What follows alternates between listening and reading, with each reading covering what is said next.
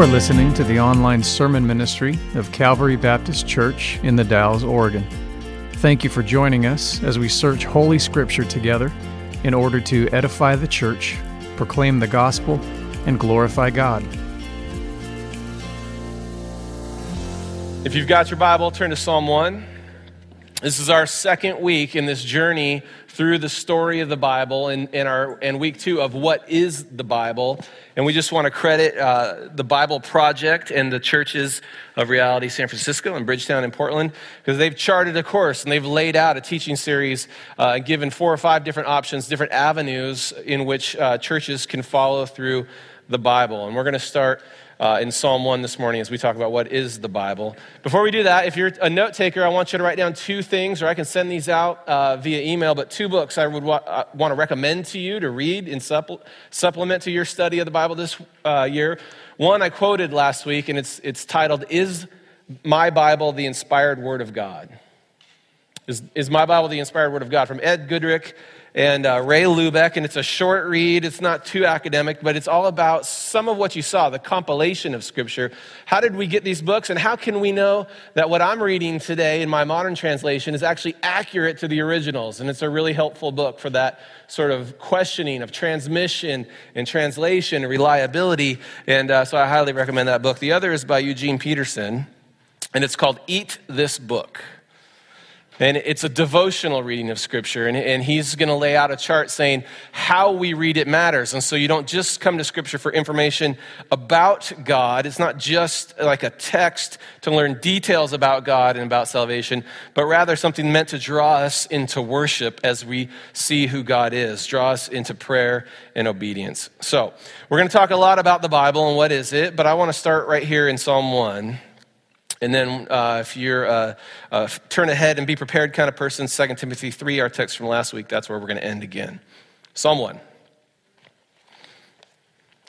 Blessed is the man who walks not in the counsel of the wicked, nor stands in the way of sinners, nor sits in the seat of scoffers. But his delight is in the law of the Lord, and on his law he meditates day and night. He's like a tree planted by streams of water that yields its fruit in its season, and its leaf does not wither. In all that he does, he prospers. Can you picture that? Just let's get in. This is beautiful Hebrew poetry, but you can picture what this is like. Think of this tree, strong, firmly planted, deep roots along a beautiful stream, and it's lush, and it's green, and it's healthy. And if you think of it as a metaphor for life, as the psalmist gives us, I really want that. I really want that life of this tree, healthy, vibrant, growing, bearing fruit, prospering in every way. That's my heart, and I believe that's your heart, and that is really the heart of all humanity. We want that Psalm 1 tree life. And yet so often, we feel like a desert cactus, sort of prickly and dry or isolated. Sometimes we feel like tumbleweeds just being blown by the winds of life. And yet God gives us a vision of a life that's deeply rooted in him. And I don't know if you've ever thought about man, why does life feel so difficult and empty and dry? And as I look around at the chaos of the world, why can't it be more like Psalm 1? And I don't know if you've ever thought about this, but it's certainly not for lack of information about life and about the world. Right here, right? In my pocket, in the palm of my hand, I can access any work of literature or art or any song or any lecture, any thesis, any dissertation, any history, and I don't have to just read it. I could watch movies or documentaries. I can go learn any written language. I could potentially learn how to fix my own transmission and then give myself stitches when I'm done. All of the wisdom of human history in your pocket. Well, why aren't we more wise? It doesn't seem to translate all that information. It's not translated into wisdom. It hasn't translated into this tree life of Psalm 1. And for all the knowledge we have, we continue to act unwise, biting, devouring one another, as the Bible calls it. We're bitterly divided, quickly offended, anxious about life and the world at levels never seen before. That anxiety and depression are the spirit of our age. But in the midst of this, we get this. This is offered to us to be like a tree firmly planted by a stream, lush, green, growing, bearing fruit. Picture it. Imagine it in your mind's eye, these branches giving shade and shelter. You look up, you see me, I'm in my tree stand up there hunting deer. It's this perfect symbol of everything good in life. No deer hunters. All right. Thought I'd get a shout out from you, LeBreton, on that one. Blessed is the man who walks not in the counsel of the wicked, nor stands in the way of sinners, nor sits in the seat of scoffers. Well, how do I get that life? Well, if you look at the first part of Psalm 1, to have this life of the tree includes a rejection of the counsel of the wicked. To reject those who question what God has said, to reject those who entertain foolishness, to walk away from those who engage in hostility and division. What we read about in 2 Timothy 3 and Paul's warning about error to Timothy. Timothy, be careful. In the last day, lovers of self, lovers of money, proud, arrogant, abusive, disobedient, ungrateful, unholy, without self-control, brutal. People will be lovers of pleasure rather than lovers of God, having the appearance of godliness and denying its power. And so blessed is the man or the woman, the one who doesn't walk in that way, doesn't sit in the seat of sinners, doesn't sit in the seat of scoffers. Instead, how do you get to life? His delight is in the law of the Lord, in the word of the Lord, in the truth of the Lord, in the ways of the Lord, in the revelation of the Lord. That becomes the delight, the thirst, the hunger, and on that he meditates day and night. That person is like a tree planted by streams of water that yields fruit in season. Its leaf does not wither. In all that he does, he prospers. So before we even talk too much about what the Bible is this our posture towards God's word?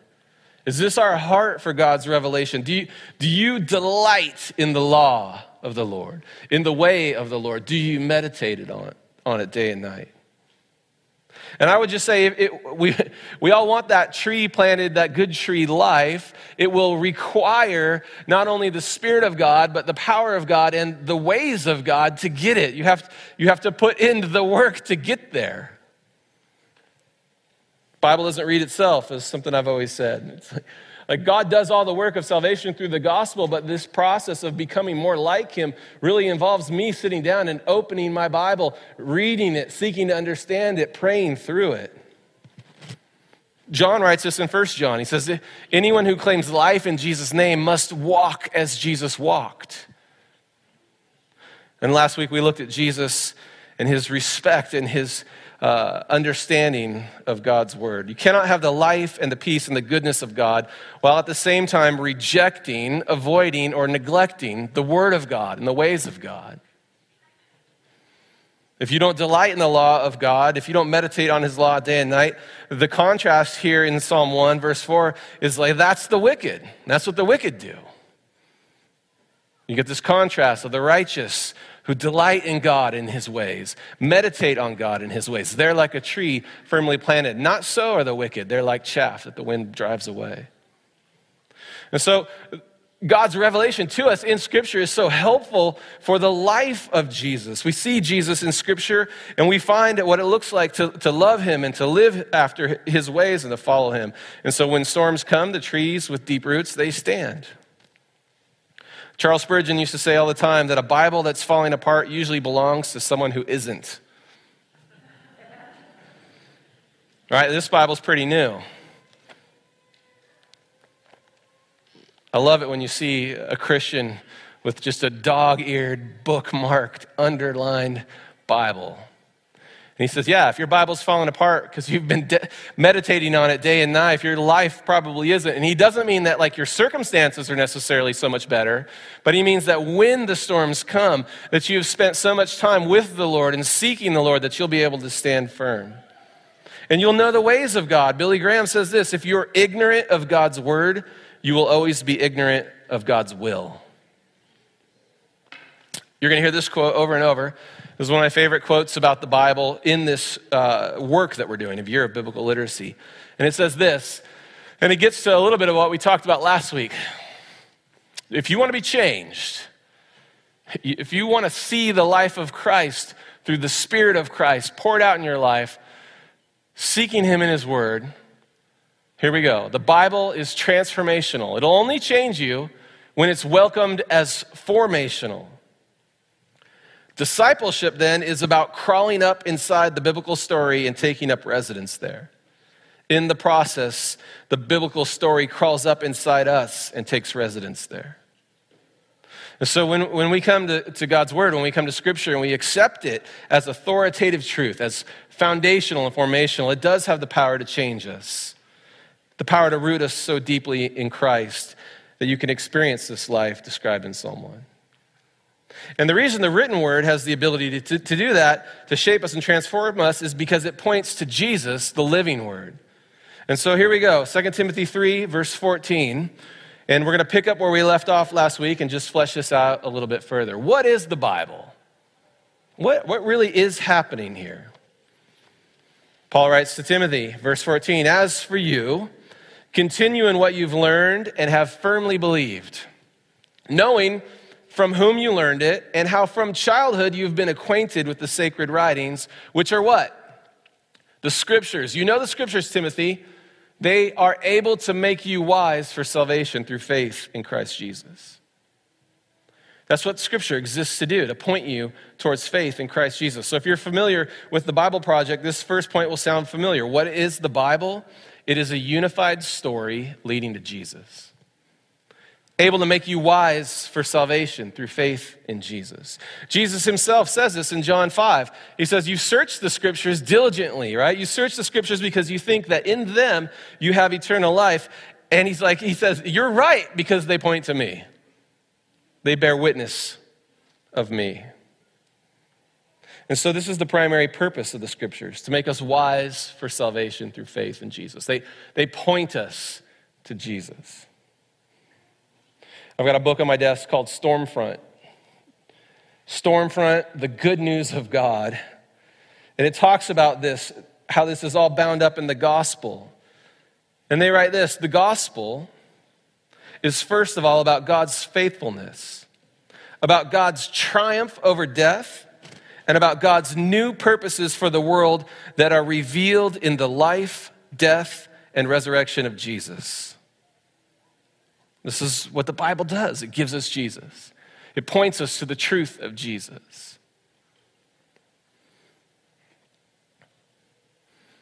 C.S. Lewis says it this way. It is Christ himself, not the Bible, who is the true word of God. The Bible, read in the right spirit and with the guidance of good teachers, will bring us to him. And so as Paul's writing to Timothy, he's reminding him, Timothy, all of Scripture exists for this purpose, to point you to Jesus, to make you wise for salvation in his name, to show you who is Jesus. And so implications of that are really important. So as you're reading through some difficult books in your Old Testament, let's say you're in the Minor Prophets. Well, what is this story about? Is this just a historical account of a certain prophet to a certain person? Think of the book of Jonah. What is Jonah about? You know the story, yeah? And so is the book of Jonah, is it just meant to teach us about how important it is to obey God the first time? I mean, certainly we learn that, like, oh yeah, if God calls you to do a thing, you should probably do that thing. Is it just about repentance, about what happens when the word of God goes to a city and calls a people to repentance? Right? And so you're wrestling through Jonah and you're like, well, this is a wild story. There's some very interesting things in here. But then you get to the Gospels and Jesus says that was a sign. He calls it the sign of Jonah. And he says it's about him. Right? right? Just as Jonah was 3 days and 3 nights in the belly of a huge fish, so the Son of Man will be 3 days and 3 nights in the heart of the earth. Jesus says that's really about a sign pointing towards me. And so if it's a unified story that points us towards salvation and sort of unfolds and reveals the gospel over and over, that means we have to really read all of it, and we have to read it through the lens of the gospel. And so we don't get to leave out books that you don't like. Sometimes I have to remind myself about my attitude towards certain books that are just a lot harder to read. I have to go, no, there's a truth. This is, first of all, God's revelation and word to me. It's from God. And it's going to point me to Jesus. It affects how we read it. Tim Keller says it this way: often we read the Bible as a series of disconnected stories, each with a moral for how we should live our lives. It is not. It's not disconnected, and they're not just morality tales. Rather, it comprises a single story telling us how the human race got into its present condition and how God, through Jesus Christ, has come to put things right.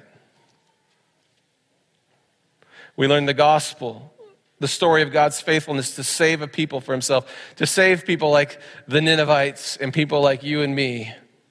We're able to become wise for salvation through faith in Jesus. Who's in the Bible Project read through with us right now? Just curious if any of my app friends. Good. It's been awesome seeing people in there. If you're not on it yet, jump on. We're using the Bible Project app to read through Scripture. We just finished Genesis. There's a lot in there. And as you're in like Genesis 20, 25, 27, 30, story after story of the train wreck and the shipwreck of human lives. And what's happening in there, Keller goes on to say, is like Jesus has come to put things right, and the Bible repeatedly, he says, shows us weak people who don't deserve God's grace, don't seek it, and don't appreciate it even after they have received it. And that this is the biblical story arc into which every individual scriptural narrative fits. The gospel, making us wise for salvation through Jesus. All right, enough on that. Second point, what is the Bible? Well, Timothy, Paul writes, verse 16, all scripture is breathed out by God. It's given by God, inspired by God, breathed out by him. And so when you open your Bible, it's important to remember that while it was written in human hands, by human hands and human words, it is both divine and human book. God breathed. We could spend months talking about this. And often we struggle to understand, how does that work? What does inspiration mean? N.T. Wright says it this way: inspiration is a shorthand way of talking about the belief that by his Spirit, God guided the very different writers and editors so that the books they produced were the books God intended his people to have. So when you read the Gospel of Luke and then the account of Acts, and you're like Luke's sitting down with people and interviewing people, and he's compiling a history, and you know, he's left some things out and included others. And we see John doing the same thing, like, well, I've left some stuff out and I've given you other things. How is this working? Because clearly there's some human personality and some human perspective involved, and yet God is giving his people what he intended them to have by breathing and inspiring this work. Peter writes about it this way in 2 Peter, no prophecy of Scripture comes from someone's own interpretation. For no prophecy was ever produced by the will of man, but men spoke from God as they were carried along by the Holy Spirit. To receive Scripture as both human and divine means that we recognize that this isn't just people sitting down writing their opinion, that God is speaking through them. He is breathing out and inspiring this story. And so you come to different genres. You read Paul, and you're like, wow, this guy's intense. Sounds like a college professor. You read the prophet Jeremiah, and you're like, whoa, it's a much different personality, a completely unique voice. And then you just kind of start digging into it, and you're like, it's written in 3 different languages, Hebrew and Greek and Aramaic, and now it's been translated 1 million times, and yet God has preserved and kept his word. A human and divine work. If it helps, that tension exists elsewhere in Christian faith, doesn't it? In the person of Jesus himself. Fully human, fully divine. in a sense, and he is the Word become flesh. In a sense, Jesus is the template for Scripture. We see in him this tension of human and divine together in one thing. And so there's a lot of implications for us, and we talked specifically about the authority of Scripture last week. So if it's divine, if these Scriptures are inspired and breathed out by God, then they carry unique authority.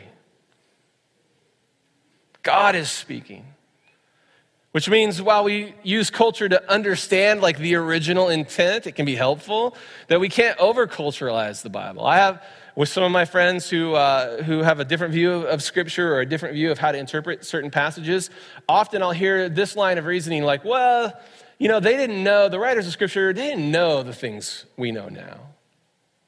Particularly around issues of gender and human sexuality, you know, some people often will frame all of that like, well, you know, that was thousands of years ago and a patriarchal, like sort of repressed culture. And so they just didn't know what we know about sexuality and gender these days. But then you just go, okay, but God did. Right? So if this is inspired by God, when you come to it and see Jesus in Matthew 19, and I don't want to just get too far off on this, but it's just a really good example for where our culture is currently. When Jesus says God created them male and female and binds their sexuality within marriage, we can't just kind of excuse that away as like a cultural difference. We have to just go like, well, that's the creator of humanity speaking about the very thing he created and how he designed it. And so those things can be hard to wrestle through. And I'm not saying culture doesn't matter, because it really is important in interpreting a lot of texts. These are written 2,000 years ago by a unique people in their own language, but inspired by God, given to us today. So it's authoritative. What is the Bible? Third point, these become covenant documents. I don't know if you enjoyed reading about the covenants in Genesis. That's some of my favorite parts, is coming to the covenant with Abraham and wrestling through the intensity of what's happening in that story. We get to experience a similar thing as we're brought into the new covenant by the blood of Jesus, that these become covenant documents for us. They sort of give us the boundaries and the framework for what it means to be the people of God. So we don't just get to make it up. I think this and you think that. We actually are given from God's mouth through his Spirit a binding document for our lives. Which means if we want to live in the way of Jesus, if we claim to be his followers, his disciples, that when we come to his word, that we're going to rejoice where it corrects us. We're going to submit where it commands us, and we're going to obey where it tells us. To Timothy, Paul writes, it's profitable for teaching, for reproof, for correction, and training in righteousness, that the man of God may be complete, equipped for every good work. So it shapes life for us. So you got to read it. You got to search it. Know it. Amen? Okay. It's quiet in here. Let me close with a little story that an illustration that I've used. I've said it 3 times up here now as we've done some discipleship training and getting our discipleship groups up and running. I'm firmly convinced we do so many good things as a church, so many good ministries, opportunities, events, teaching, but I'm just thoroughly convinced, Christian, that you got to be here. You and the Lord, searching him in Scripture, praying to him, Jesus, by your Spirit, reveal your truth to me. And study after study has shown that if you want to grow, if you want to be fed, that the most effective way you will grow and learn is when you sit down with the Word of God. And then parents, so we sit down with the Word of God and show it to our children and engage them in the story in the same way. I'm just convinced we got to be here. We have to be about this. We have to be a people of the book. And so one of our favorite things to do as a family is to go camping. Any campers? Yeah. All right. Has anyone ever had a bear come in their campground? Yes. That would be horrifying. So I've been bear hunting, and I have seen bears at Yellowstone, but I've not yet had the pleasure of being woken up in the middle of the night by one sort of sniffing and snuffling and trying to get to like my Jolly Ranchers inside my tent. That has not yet happened to me, but it happens all the time. So when you get to Yellowstone or you go to Glacier, you're going to see signs, and you can see a bunch of old historical ones from the 60s, and then you're going to see sign after sign after sign that says, don't feed the bears. Don't feed the animals. But we want to, right? Because it's awesome. I want to feed a moose out of my hand. That sounds cool. I'm out on bears. I don't want to feed a bear. But many people have. Like, there's these pictures from the 60s of these giant tour buses, and there'll be like 10 black bears on their hind feet, and people are hand feeding them peanut butter jelly sandwiches. I just saw it on social media just this last summer of a couple people in their 20s who probably aren't going to live to be in their 40s feeding a bear a sandwich. Why don't you feed the bears? They won't feed themselves. They'll become dependent because, a donut is a lot better than tree bark, which consists, that's the primary thing bears eat, tree bark. Donuts are a lot better, I agree. And once they get a taste for human food, and once they find out that that can be a source of food, they become nuisance animals, problems, and people get mauled. And I think the same is true for Christians.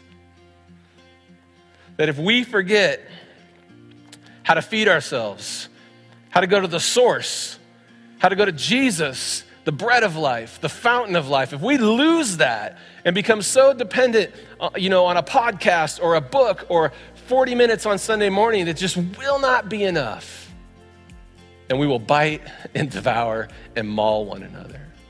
We have to seek God in his word and be committed to it. It's a unified story that will point you to Jesus. It bears witness of him. It will make you wise for salvation in his name and become covenant documents, the way of life for us.